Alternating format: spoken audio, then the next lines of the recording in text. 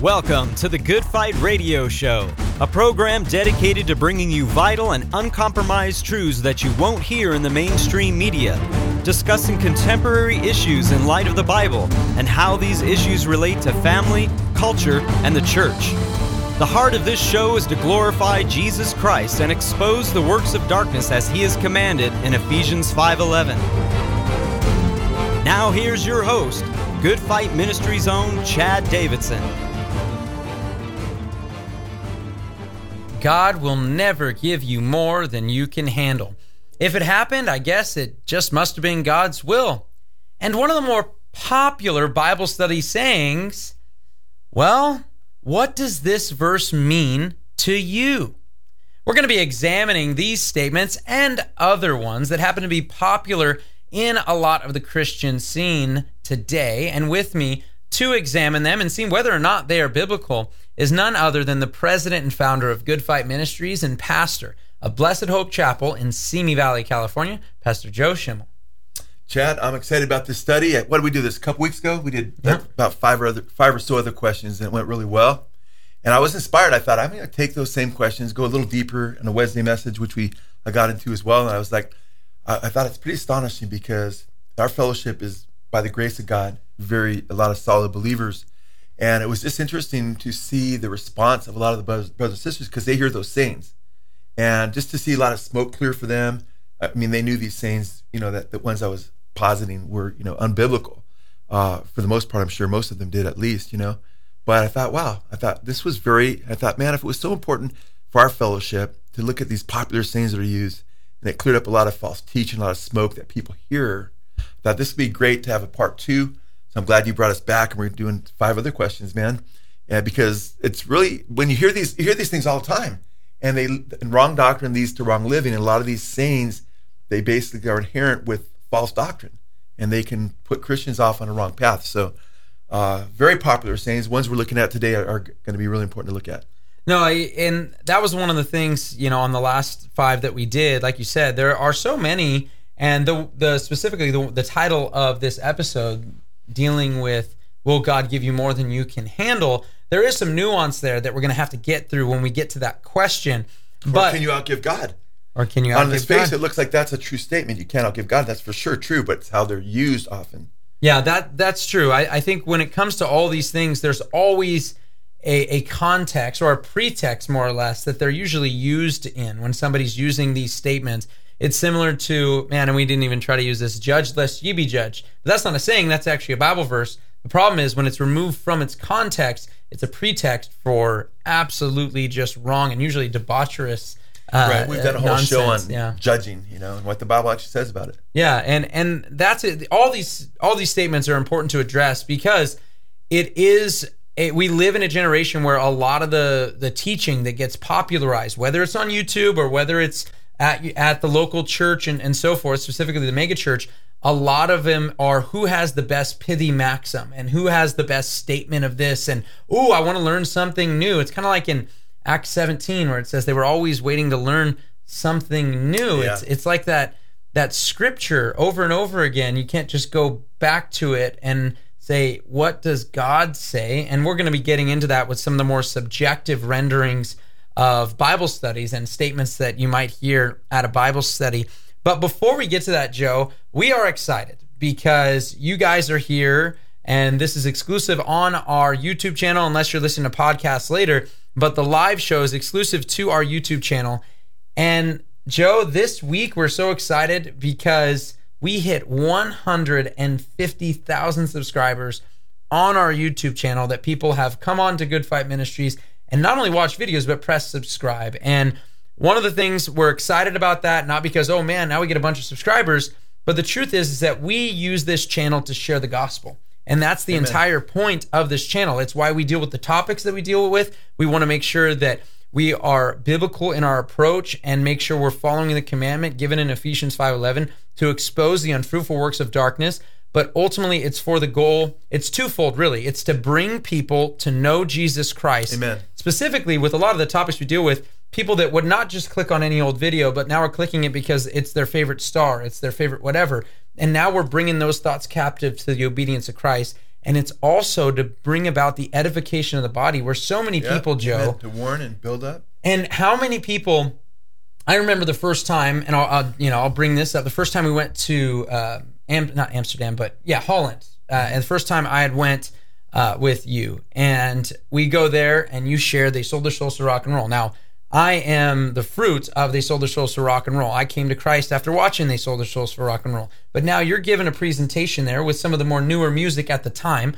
This was over a decade ago. But anyways, you're giving that presentation, and I believe it was the interpreter that comes up after to share.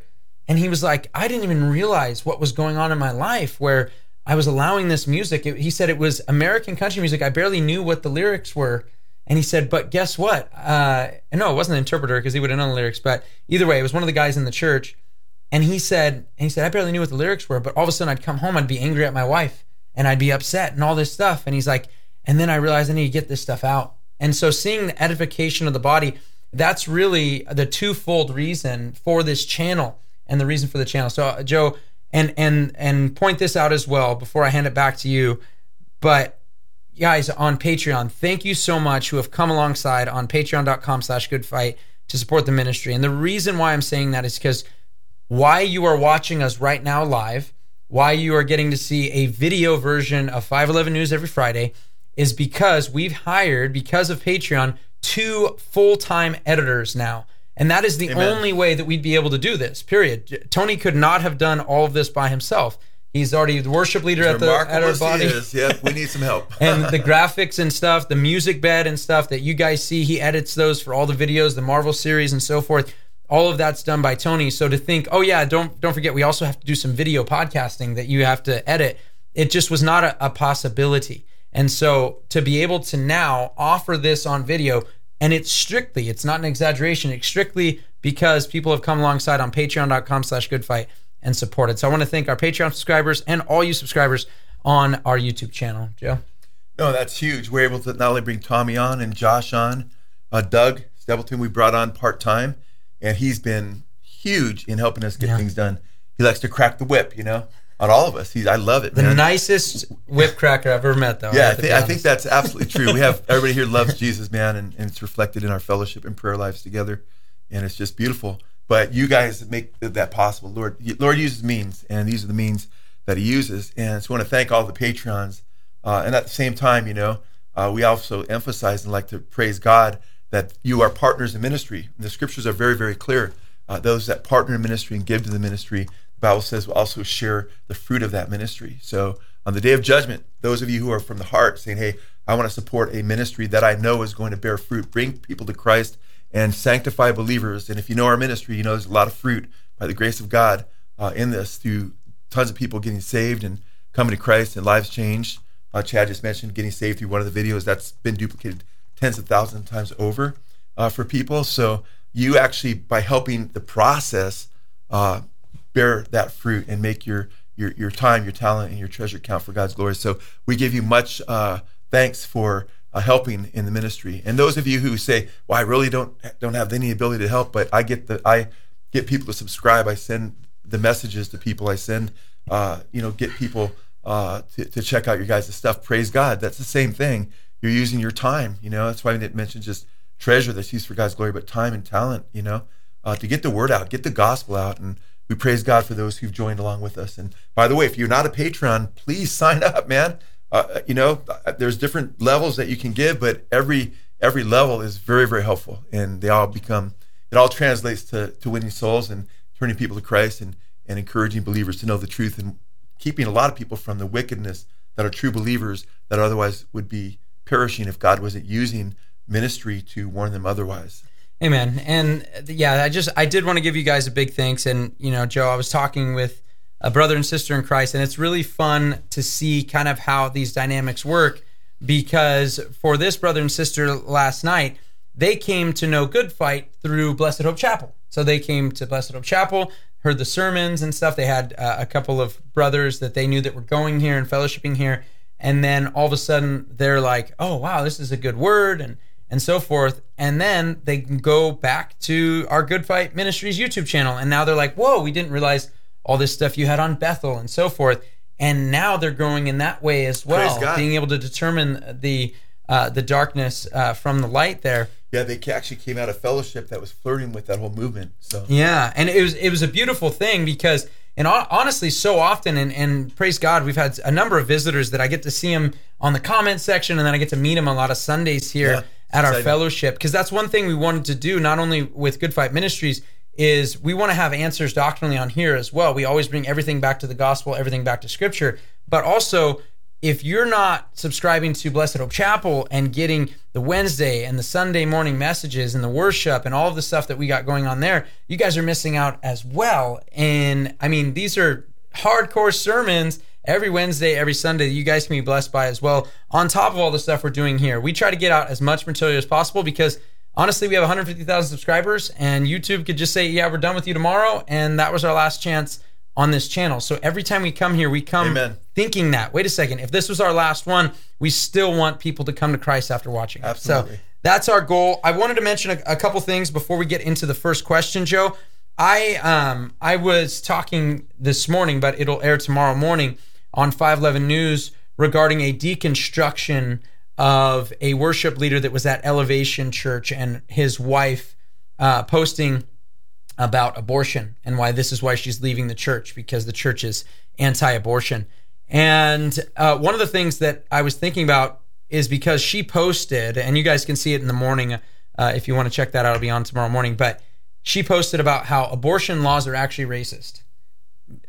And Joe, I couldn't help but mentioning, and it's a perfect time to bring it up. And so we always try to highlight something that we have here at the ministry that's a blessing. And this video right here, The Dark Secrets of Planned Parenthood. If you have never seen it, I'll move it over to this side. Oh, no, look at that. That's why we're live, Tony. See, I would have fixed that for 511 News, but we're live, so I don't get to fix that. But when it comes to this video, if you ever wanted to find out just how racist Margaret Sanger truly is, Founder of or Planned truly Parenthood. was, she's whatever now, but if you want to see just how clear-cut it is that they were going after and trying to kill black babies specifically, the Dark Secrets of Planned Parenthood does just ends the case. You can't argue against it. I'm sorry. It's just historical fact. So it's important for us to have this knowledge and so forth. So I wanted to showcase that. We'll always try to bring something up and let you guys know some of the material that we have and that we do offer here at Good Fight. You can check that out at goodfight.org. You can find it there. But Joe, I remember that is powerful, and it's a hard one to watch. Yeah. It really is. It's like the Kinsey syndrome in another It's way. like the Kinsey syndrome in just another way. Rather than the pedophilia, this is the murdering of babies. But over and over again, attacks on the children and so forth. And you live in a mixed up and world. literally, Margaret Sanger targeting black children, which you'll see. It's disgusting. It's absolutely a grotesque display. And for anyone to have such an ignorant statement to say something along those lines, by the way, just guys, the bare minimum that the country could do is say, throw this back to the states. That's the bare minimum. Throwing out Roe v. Wade is absolutely the bare minimum of a country that is dripping with the blood of over 60 million babies. That's a reality here. And so this is the bare AOC minimum. just came out and said something like, having babies, unwanted babies, that's having more children, that actually, that makes you work against your will more. Well, having 5 kids that you wanted may at one point make you work more against than you wanted to work. Does that mean you kill them? No. Yeah. I mean, you commit murder? No. Yeah. That means you love them and you do that extra work that's needed to provide for them. And then you trust the Lord and seek Him. If you're following the Lord, He says He'll meet all your needs according to His riches and glory. Yeah, the only difference now, and back in the time that not only Jesus, but before Jesus as well, that Jeremiah spoke about, the only difference now is the altar that they're sacrificing, rather than being Moloch or some other false god. It's simply the altar of convenience, sadly. So it's heartbreaking. So Joe, let's get into these, because I know we wanted to say, we have to say thank you to you guys. That's the big thing. We're beyond excited to have you guys on here. I see so many of the moderators and so forth. And so hopefully this will be a blessing to you, this episode, because we want to go through these in case you're encountering these questions as well. So the first one, Joe, and this one, we did an entire episode on this a while back, if you remember, the rapper Lecrae actually did an entire thing where he came out. And sadly enough, it looked like he was smoking a blunt, but and he was going to a secular wicked rap concert. Yes, he was, and the shirt he had on, yeah, Wu-Tang Clan, Cream, and so forth, just nasty stuff. But regardless, this is a statement not just made by Lecrae. This is a statement made by people all the time. In fact, but there was a guy sharing the gospel there. Yes, and he upbraided him and came down on him, right? Yeah, of course, rebuking. It's so interesting. He said basically, you need to get to know these guys and become friends with people before you can share the gospel with them. That's our question. Yeah, that is our question, Joe. You need to be friends with someone before you can share the gospel with them. So that is the statement that is typically made. And I'm telling you this right now. That statement was made to me in the workforce by people who claim to be believers, because I would share the gospel with anybody that was there. If they were shopping or whatever it may be, or my coworker, my boss, whoever it may be, they were going to get the gospel preached to them. And so I've heard this a number of times, and I've had believers at churches tell me this. Not at our church, praise God. But I've had a number of believers say, you really got to be friends with someone before you share the gospel, because they have to be able to trust you before you can share the gospel with them. So, Joe, is that a factual statement? That is so unbiblical to say that you must, in some kind of absolutist sense. Sometimes there's half-truths. Yeah, it's good if you can get to know someone and share the gospel with them after you show them your life a little bit. Praise God. I do that. We do that. There's people I get to know a little bit because they happen to be in my neighborhood, or they happen to be people when I was in the secular workforce. It was not like every time I ran into somebody that I was working with, start share the gospel right that second. I get to know people, then I would share the gospel with them. Other times, there's many occasions. Most people I've led to Christ by far and away I've never met. They've gotten saved through just tuning in. Many people that I've led to Christ are my entire family. All 7 of them.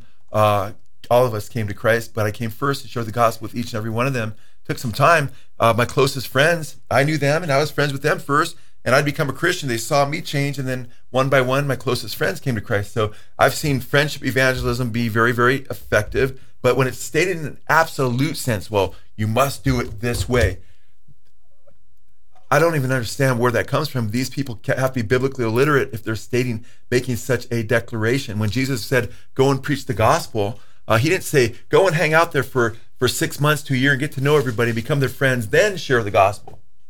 Some emergents will say, don't even share the gospel. Just clean up, one of them says, just clean a park for the rest of your life and just go clean trash up. That's what one emergent writer wrote. And just keep cleaning trash, and you'll probably never share the gospel because it may take generations before people are actually open to the gospel. That's a person that does not, I'm going to stop there because that just blows me away. These people are deterring people from sharing the gospel of Jesus Christ and leading them astray. Jesus said, go and preach the gospel in the entire world. And they said, when you go to a house, if they reject you, you go into a house, you don't even know the people, and they reject you, wipe the dust off your feet. Go to the next town, right? So when you look at Jesus's pattern, Chad, in sharing the gospel, he became friends with people and shared at times as he showed them his love and so forth. But at the same time, man, you look at Nicodemus. Nicodemus wanted to talk about miracles. Jesus, we know you're from God. Nobody could do these miracles unless he's from God. And he wanted to talk about these miracles. And Jesus cut right to the chase. He didn't say, okay, let's have a big talk about miracles. He told Nicodemus, unless you're born again, you won't enter the kingdom of God. You must be born of water and spirit to enter the kingdom of God. Don't marvel that I said you must be born again. Just cut to the chase. In Luke chapter 3, verses 1 through 5, Jesus anticipates a question that people are thinking about. Were the Galileans more wicked than these others that were killed because of how they died? And Jesus says, don't suppose they're more wicked. He said, unless you repent. He didn't say, hey, let's hang out for a couple months. Then I want to share something with you. No, he said, unless you repent, you all likewise perish. The woman at the well. I mean, man, it was kind of an interesting conversation there. But he told her that she needed to drink from the living water if she was going to live forever, And he even contradicted her sensibilities because she said, we believe salvation's from this mountain. He said, salvation's of the Jews. He challenged her. And it's really interesting because, all kinds of people got saved. He didn't get to know a bunch of the Samaritans first. He shared the truth with her about who he was. And you know what? In John chapter 4, let me read this because I think this is pretty amazing. In John chapter 4, we find out what happened there after she goes and shares and says, man, this guy told me everything about myself, And we read From that city, many of the Samaritans believed in him because of the word of the woman who testified. He told me all the things that I have done. So when the Samaritans came to Jesus, they were asking him to stay with them. And he stayed there 2 days. And now he didn't stay there 2 days early and become their friends. He just stayed there 2 days after they got saved. Verse 41, many more believed because of his word. So I think it's important that we understand, biblically speaking, to say that you have to become friends with people before you share the gospel. That's so unbiblical. And guess what? People that are adopting that mentality, a lot of times it sounds good. I'll tell you why. Because guess what? It's hard to share the gospel. It's hard to be bold and share the gospel. That's why you must cry out to the Lord and say, Lord, give me boldness. Even the Apostle Paul. A lot of people think Paul was just such a bold guy going around but Paul asked more than once, pray that God would give me boldness to preach the gospel and to do it clearly, you know? And I prayed, God, give me boldness, because there's some circumstance I'm like, you know what, man? You know, it'd be easy sometimes to just wait. But you know what? After you do it more and more, it's like it becomes easier and easier to share the gospel. But someone tells you, yeah, you really want to become friends with people first. You know how many people slip through the cracks and go to hell because people are waiting to become their friends and they don't tell them the gospel? You know? That it's a bad deal. Plus, we got to be careful about becoming too close and too friendly with the world. Amen. James 4:4 says, you adulteresses, know you not that friendship with the world is enmity with God? Whoever makes himself a friend of the world makes himself an enemy of God. And Paul in 2 Corinthians chapter 6, verse 14 and following says, don't be unequally yoked together with unbelievers, you know? So what happens, a lot of believers say, I'm going to get close to this person, I'm going to share the gospel with them. Then what happens, a lot of times the world ends up influencing them. If you're sitting on this table and I'm sitting, you know, below you, or you're sitting on this table, it's easier for me to pull you down than for you to pull me up, okay?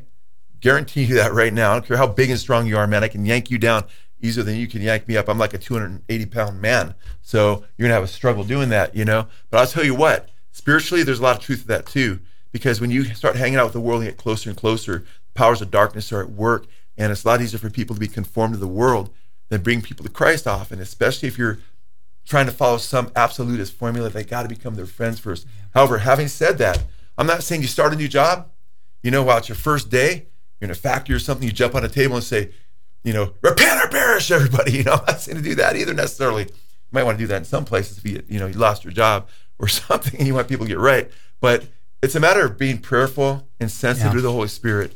And that's what I seek. I don't try to have a canned formula. I say, Lord, show me, speak to me. And he gives me a sense of urgency often where I don't wait to become friends. You know, Chad, you've been with me. I share the gospel at restaurants with waitresses and waiters or whoever. Chad does too. We share the gospel with people. Other times I get to know a person because the situation dictates that that's a good way to do it. You know? It's interesting. You know, typically when we do our mission trips, and you know, I got people all over the country now at school and so forth, but they'll know this, that if we're traveling, if we go out to eat, somebody from the table's got to share the gospel with the waiter to some degree. But there's a couple of things. When you went on a mission trip, shouldn't you just go like 15 times and then once you've established friendships, then 20 years later share the gospel with them? Wrong. No, and one of the things that helps my nerves too is that this person, whether it's on the streets, even if you're local to your own town, the truth is the likelihood, at least for us, some of you guys live in smaller towns, but we have 100,000 people here. The likelihood is if I walk by this person and never say a word, they won't remember me. Like, they do not care. But guess what? If I could sit there and have a conversation with them, if they get mad at me, they'll probably forget about it anyways. And guess what? There's a chance that it could change their eternity. And that's a huge thing. And there's a couple of things I've heard in the past that have stuck out to me. One of them specifically, and a lot of times this quote is attributed to Francis of Assisi, and it's preach the gospel at all times, and if necessary, use words. Well, that's a big problem. And in fact, I think Ray Comfort has said, you know, feed the poor at all times, and if necessary, use food. It's like, you can't preach the gospel without actually sharing the gospel, the euangelion, the good news. Amen. It's a proclamation of the good news. What a privilege it is to share the good news, man. We get to do it. It's incredible, like beyond incredible to me. But another statement that I remember hearing and has stuck out to me for a really long time, and it's that question to yourself: how long does it take you to discuss the most important thing in your life? So most people have no problem walking up And I'm saying this as a Cowboys fan, and I can talk to somebody if they're wearing a Cowboys shirt or if they're wearing a Giants shirt, and I can joke around with them. We can talk about it real quick, right? And we can make conversation. But what's the most important thing in my life? If all you talk about with somebody is sports, and you never bring up the gospel of Jesus Christ, is he really the most important thing? How long? Does it take 6 months, as you mentioned? Well, now they'll really know I'm a believer. Hopefully, I won't even have to say anything, right? Or does it take you a week of talking to someone over and over again? I can tell you this. This is something I still do and have always done in my walk with Christ as a married man. When it comes to meeting someone, especially if I was at work, meeting someone of the opposite sex, I don't care what it was. I would come up with a reason to bring up my wife. Oh, my wife loves when it's sunny outside. It's so hot, it's so nice out. Because it was, let's just start here. This is where I am. I am married, and I have no conversation outside of what you need to buy at this store that I'm working at or whatever. And in the same way, there is no way that you can't bring it back to eternal questions when it comes to a conversation you're having with somebody. And how long does it really take you to bring up the most important thing in your life? And look at Chad. We'll talk about the Cowboys, and they're not even good. I know. Well, when they get Dak back, they'll be better when they get Dak back. Maybe. But Jesus is the perfect Savior, man. And you know what? Jude says, "Snatch them out of the fire." Amen. Snatch them out of the fire. Hey, that dude's in the fire, man. Hey, how you doing, man? I'll be back next week. We'll get to know each other while you're burning.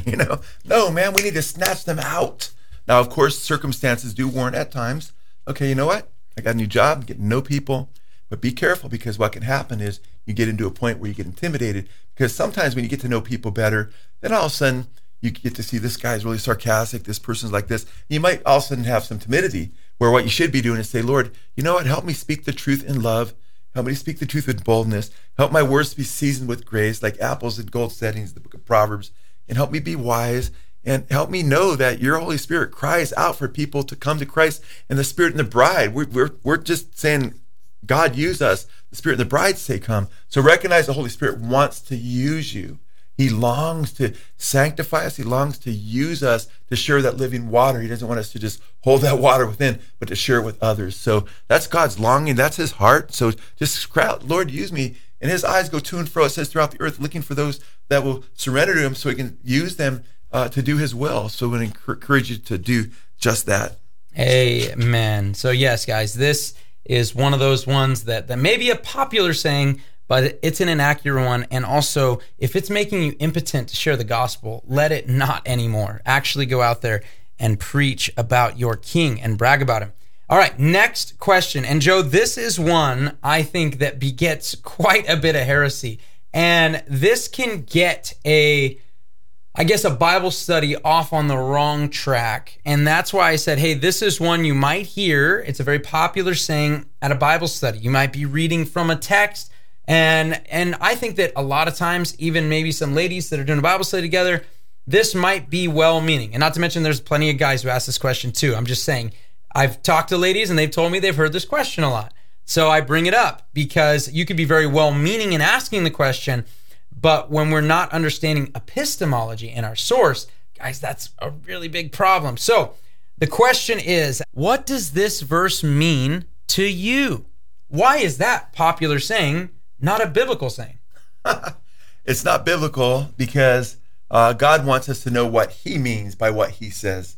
What the question should be, what is God saying here? What does God mean, And what was he saying to the people that were first recipients of that message? And how, then you can ask, and how does that now apply to my life? What's the explanation of the text in its given context, And how does that text harmonize with the rest of Scripture? And what's its historical context? And what is God saying there? And then, what is he now? Okay, now, how does that now apply to my life? Because the Scripture's alive, it's living. And Chad, this is a great question because, and I, knowing, this was on the docket of one of the sayings that we're gonna deal with. I saw a little bit of sadly, a very, very popular Word Faith prosperity teacher, T.D. Jakes, who has also, denied the Trinity. He gave his mantle, so-called mantle, I saw that over to his daughter, who's now the pastor. Talk about biblical sayings. Yeah, and she's also been caught up, as he has been, in the prosperity movement.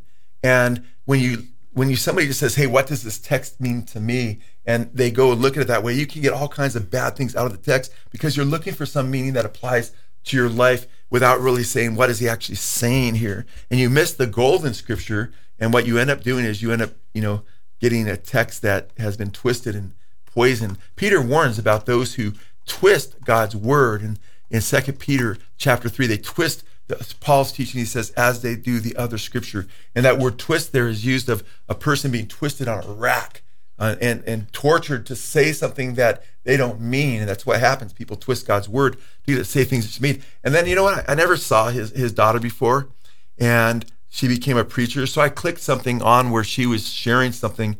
And wow, talk about taking Scripture out of context. And I know biblically, 1 Timothy chapter 2, she's prohibited from being a pastor just as men are prohibited for to dress like women and so forth, or have babies. We have different roles. But she's unbiblical out of the gate. But I was like, so she took Acts chapter 10 and 11 with Cornelius's conversion, and Peter sharing the gospel with Cornelius. And we don't have time to get into it because we got the other questions as far as in depth. But I just want to say what was happening there is God was opening the door of the gospel to the Gentiles. Jesus told them to preach to all the nations, right? Well, they got a slow start, right? They had some of their prejudices going on for the Jews only to a degree in the early chapters of Acts. And then Paul gives, or the Lord God gives, sends an angel to Cornelius, and he's a God-fearer. He fears God. He's a Gentile. He doesn't know Jesus yet, but his heart is to follow the Lord. So he's become a proselyte to a degree. And then God gives Peter, a vision with the unclean meat and so forth. And then he opens the gospel and shows him to preach the gospel to Cornelius. He preached the gospel to Cornelius, and the Holy Spirit comes upon him. He's regenerated. He's saved. He's speaking in tongues. He's subsequently baptized. And it's a very clear declaration in Scripture that God is now, he wants to move to the Gentiles. Get it together, Peter. Apostles, go forth, not just to the Jews, but also to the Gentiles. So what she gets out of that passage is, look what God's doing here in Peter's life. He's expanding Peter. God wants to expand all of our lives. It becomes this prosperity message where God just wants us to be, he wants to expand what he's doing in our lives and have our lives to be, so we can be more prosperous and so forth. I'm like, oh, Lord God. And there's many wonderful things that you can derive from the text that are the overwhelming body of the message that salvation by grace is for Gentiles and Jews. But yeah, there's other things in there you can learn, and you can say, okay, what's God teaching here? Man, I can see a lot of beautiful things there. Wow, look at it's awesome. The Bible says the fear of the Lord is the beginning of wisdom, and that God makes his covenant known to those who fear him. Wow, that's beautiful.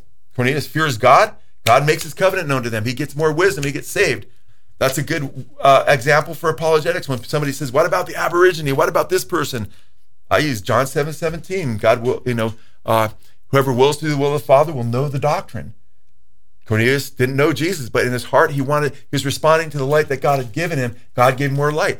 Oh, you can also say, hey, that also refutes the idea that you have to be baptized to be regenerated. Cornelius was regenerated, born again. Peter even used the word saved in chapter 11 when he preached the gospel to him.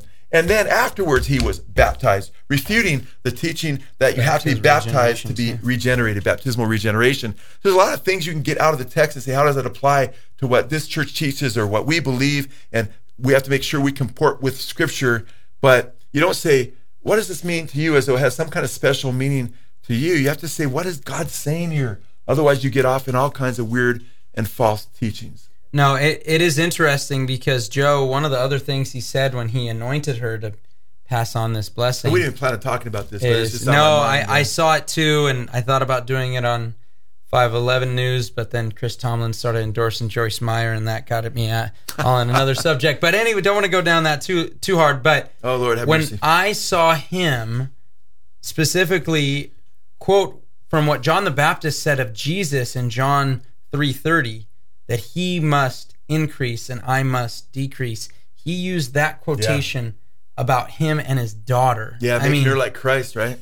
That is some sick stuff. But yes, that is the place that it will take you if you're not asking. That's literally the difference between exegesis and eisegesis. Amen. That's the difference between saying, God, what are you trying to say in your word, by the context of what is in there, by the syntax, what are the words that you're using? How can I best look at this and rightly divide your word so that I can get the most out of it? That's the most beautiful thing about Amen. reading scripture in context, is that when you understand the context, it always is way more extravagant and has way more beauty. Absolutely, to bro. what, I mean, quoting Jeremiah 29:11, right? We could quote that all day and be like, God has a plan for us to prosper. I mean, the Word of Faith heretics just love that verse. But sometimes that plan is involved in a 70-year captivity. Which is where they're at. Yep.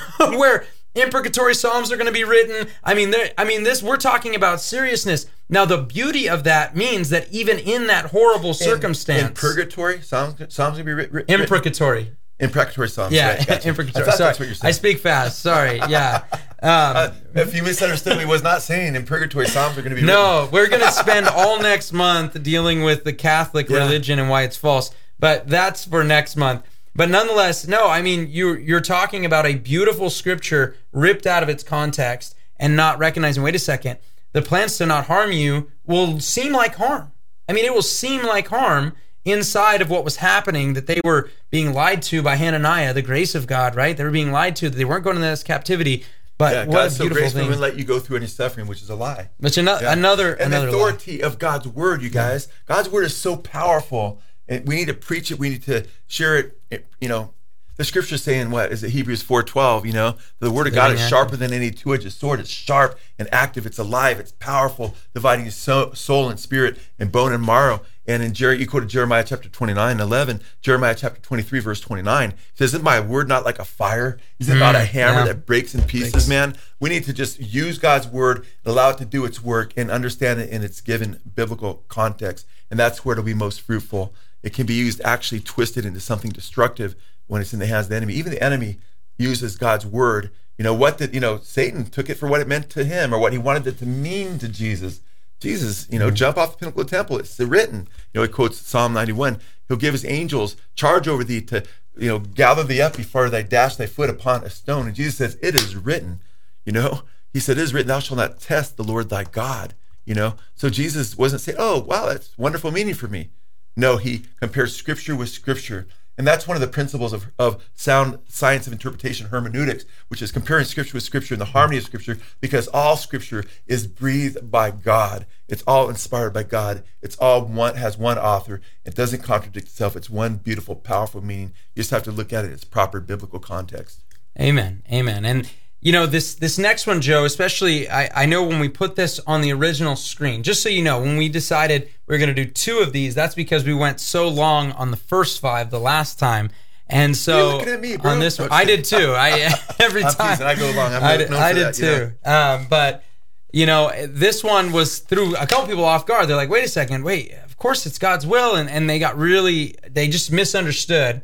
And so a lot of times, Joe, and I think that a lot of well-meaning people, when somebody's going through a struggle, or maybe something has happened, maybe their husband has cheated on them, or wife has cheated on them, or, they've had a bunch of money stolen from a family member, whatever it may be, somebody passes away. They'll say, well, you know what? It was God's will. This is just God's will. So you can handle it because, this is just what God willed on it. It must have been God's will if it happened. So is that a biblical saying? And if we're saying that it's not, what do we really mean by saying this isn't a biblical saying? Yeah, well, a lot of people, when they say something is God's will, they believe it's, this is whatever happens is like God's perfect will. He wanted it to happen, and he caused it to happen. He made it to happen, and so forth. And it becomes very unbiblical, because the scriptures tell us that we live in a world that's full of rebellion. There's a spiritual world all around us. We wrestle against flesh and blood, right? But against Satan, the ruler of the darkness of this world, and spiritual wickedness in high places. And they're definitely not in God's will. We have all kinds of world leaders that are out of God's will. Look at the history of the entire narrative throughout Scripture, from Genesis to Revelation. God is dealing with people and punish them because they're doing things that are out of his will. Okay? What's the cross but a response to human sin and human rebellion against God? That's why we have the gospel, because because of our rebellion against God. Now, it's important to understand, and it can get a little bit complicated, because it depends what you mean when you say it must have been God's will. If you mean it was everything's God's decretive will, something that he said, I'm going to make sure this comes to pass, then you don't know the nuances of the scripture, which are very clear. There's different aspects of God's will that are important to understand. And I went through like 6 or 7 different aspects of God's will in a message on a Wednesday night about a year or so ago. But I'll mention 3 major aspects of God's will that are important for us to understand when we're actually, ascertaining what is actually taking place and developing in the reality around us, and whether it comports with scripture or not, and what aspect of God's will it may or may not fall under. There's God's decretive will, right? And God's decretive will is things that he's decreed will take place and will not be thwarted. There's no way it's going to be stopped. Like, in the beginning, God created the heavens and the earth. Bam! No one's going to stop that. He decreed it. It's going to take place.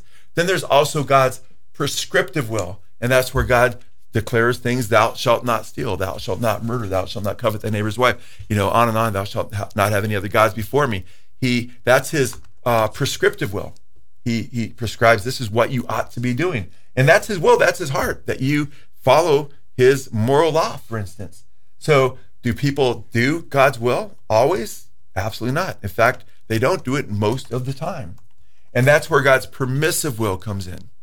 His permissive will is whereby God permits and allows certain things to happen, even though it might even be a wicked thing that God, for instance, doesn't want someone to do, but he permits it because we don't live, as it's been said, in a cartoon world where everything is just, everybody bounces off everything and there's no harm. We live in a very real world. There's going to be judgment. Why do you think there's a judgment for good and evil? Why does God judge people and throw them into hell if, everything happens according to his specific prescriptive or decretive will? So I think it's very important that we understand there's his decretive will. It will be unhindered, it's unthwarted. There's his prescriptive will. There's also his permissive will, where he permits certain things to happen, even though they're bad, because he knows he can use it for God's glory, and he wants us to make real decisions.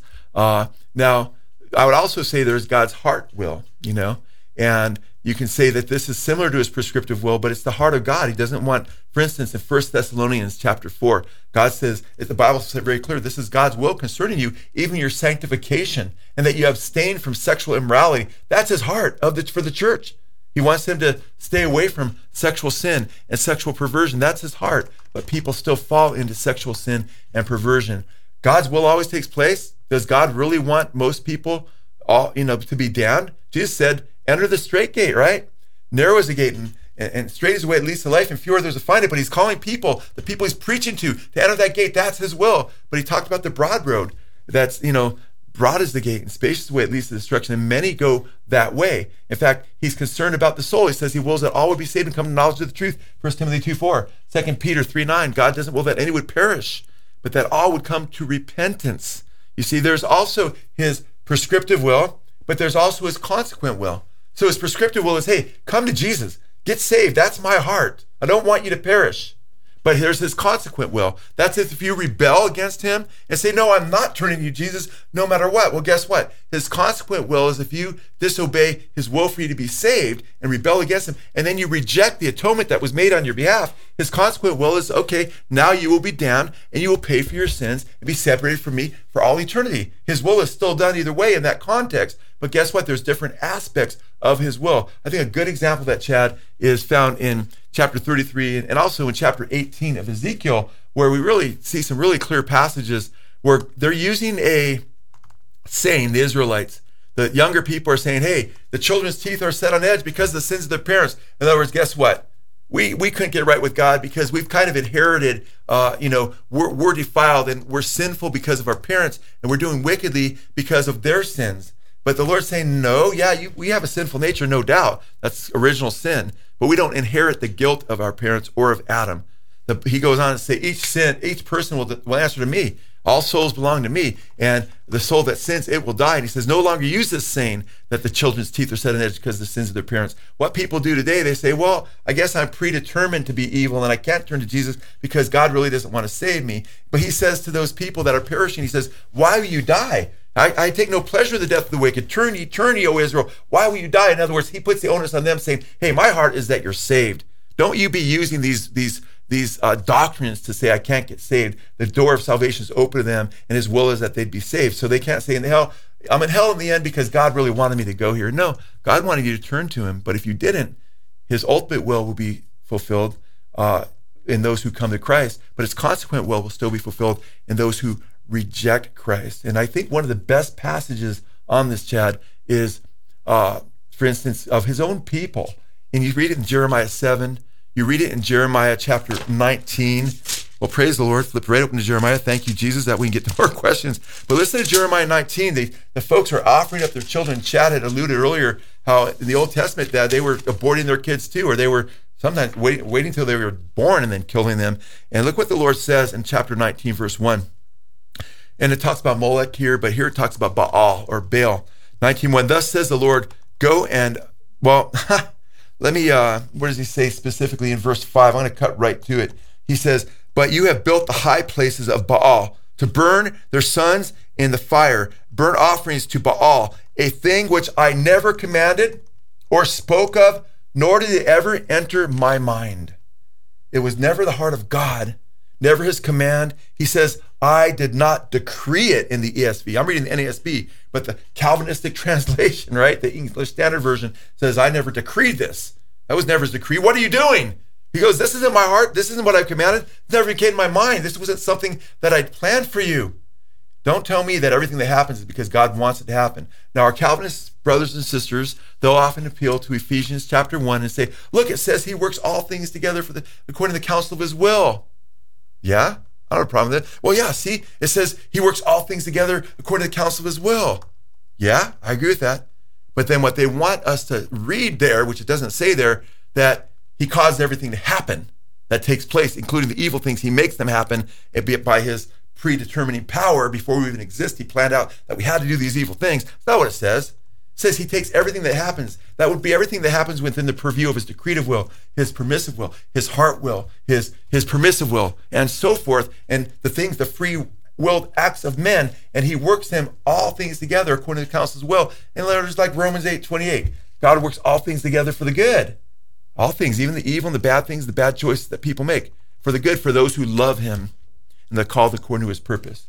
That's because our God is so much more powerful than a God that has meticulous providence that controls and makes the child molester molest children and makes wicked people do evil things where they have no real choice in it, and then blames them for all eternity and burns them in hell for doing the very thing that he decreed that they had to do where they could do nothing different. No, man, biblical God isn't like that, man.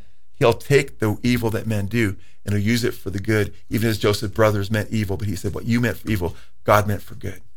Yep, and we're going to have to hit the gas pedal on these last two, Joe, but I know that number 10 is very important to a lot of people, so I want to make sure we get to that. But, Joe, number 9 on here is you can't outgive God. And as you mentioned earlier, on the surface, this seems pretty right on. But typically, there's a pretext going on here. Yeah, well, because we want to get to 10. Thanks, Chad. I'm giving that heads up. I'm sorry, we get going, man, and get excited, but we want people to know the truth, and see that God's character is gracious and good. That saying that you can't outgive God on the surface is totally true. You can't. How can you outgive God? Thank God we can't outgive God. He's the creator of the universe, and every good and perfect gift comes down from heaven, from the Father of lights, in whom there is no shadow of turning.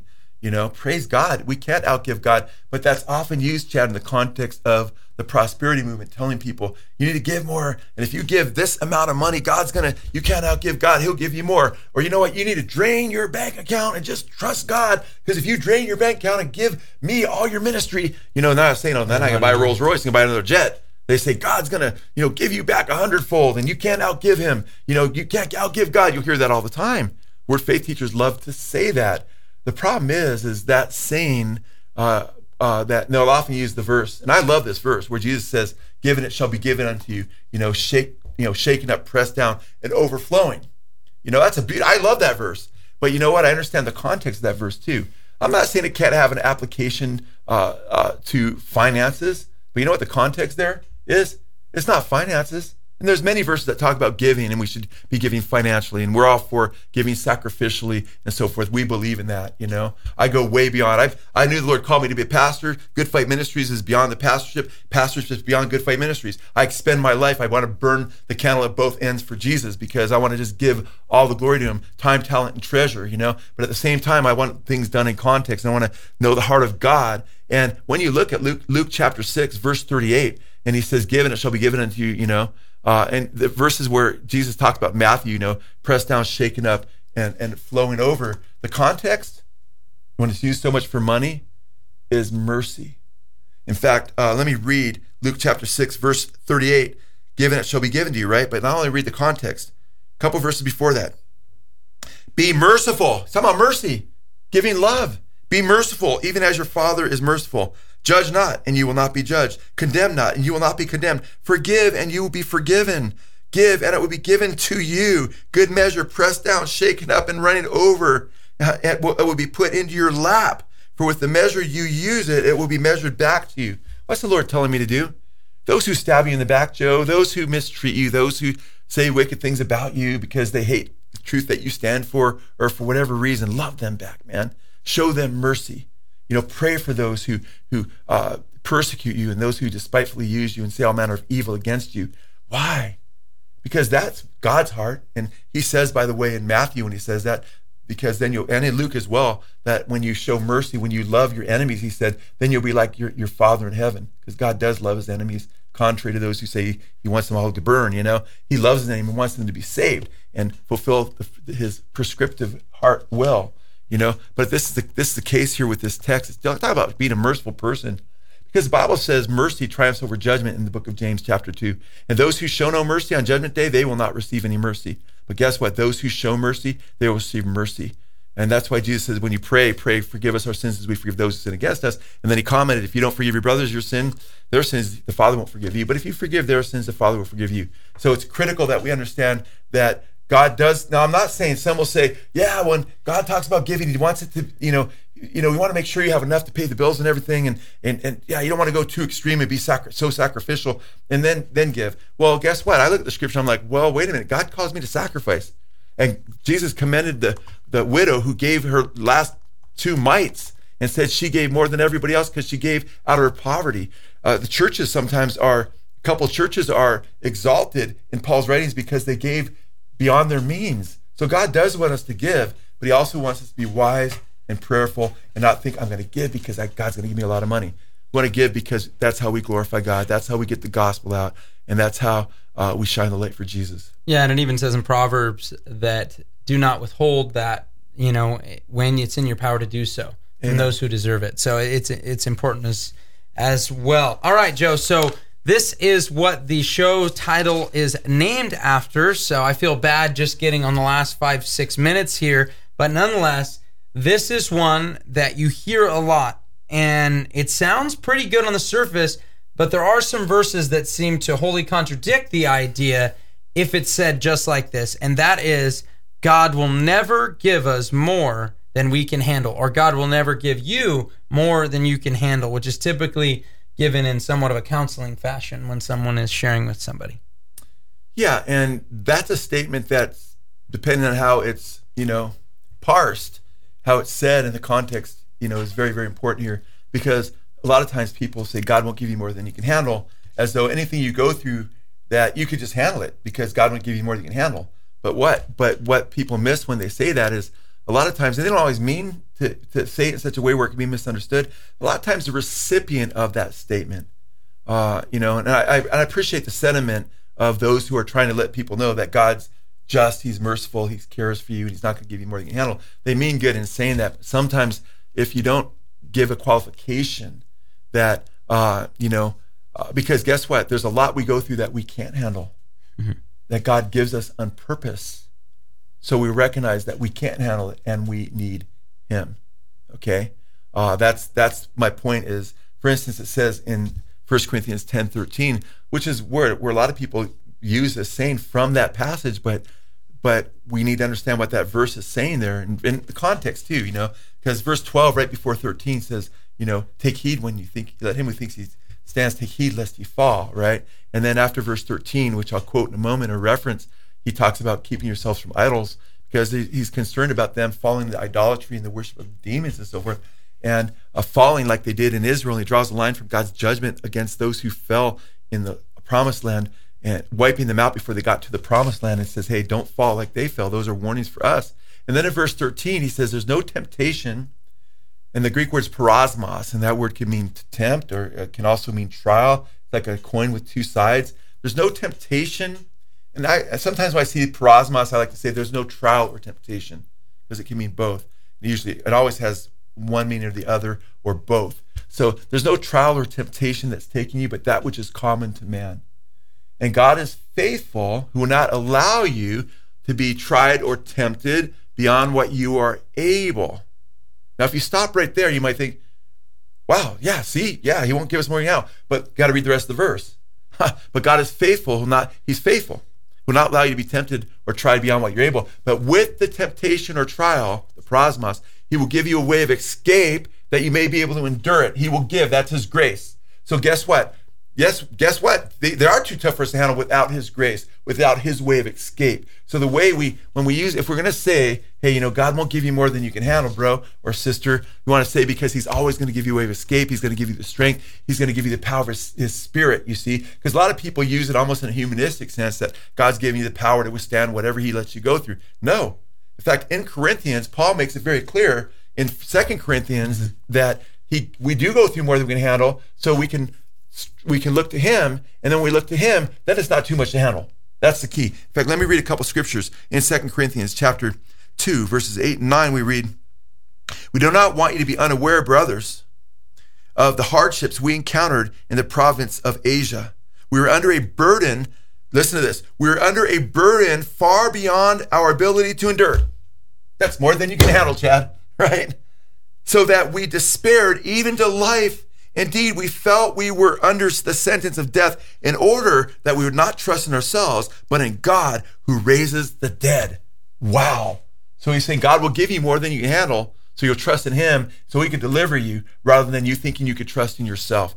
And this is the same Paul that wrote 1 Corinthians, where he talked about he won't give you, more than you can endure. Well, wait, does he contradict himself? No. He's saying he won't give you more than you can endure without his grace. He's not saying he won't give you more than you can endure without, or he won't give you more you can endure with his grace, but he will give you more you can endure without his grace, so you'll turn to him and look to his grace. How many of us learned to pray more? How many of us got close to the Lord because we were going through a crisis that we couldn't handle, but we turned to the Lord and then he delivered us? Let me give you 12:9 as well. Paul says, and he gets this thorn in the flesh, man, that he can't handle. He prays 3 times, Lord, take this from me. And guess what happens? Verse 9, and he said unto me, my grace is sufficient for thee, for my strength is made perfect in weakness. Most gladly, Paul says, therefore, I will rather glory in my weakness or infirmities, that the power of Christ may rest upon me. One more verse, 2 Corinthians 3:5. Not that we are sufficient of ourselves to think anything as being from ourselves, but our sufficiency is from God. His grace is sufficient. So if you're going through trials right now, he's not going to give you more than you can handle apart from his grace. His grace is there for you. Avail yourself, appropriate his grace through faith and crying out to him. But if you say, no, I'm going to do it my own, he'll give me more than you can handle, you're going to be just wiped out, man. And hopefully come to the realization that you need God's grace to get through the hardest things in life and everything in life. Amen. Jesus said, apart from him, you can do nothing. But through him, you can do all things. Amen. Praise so guys, God. I want to encourage you guys. God bless you. Love you guys. God bless you. You've been listening to the Good Fight Radio Show, brought to you by Good Fight Ministries. If you're blessed by this show and would like to partner with us, please consider visiting our Patreon page at patreon.com/goodfight. Or you can write to us at P.O. Box 2202, Simi Valley, California, 93062. Or call us toll-free at 1-866-JC-TRUTH. That's 1-866-528-7884. We hope you'll tune in next time on the Good Fight Radio Show.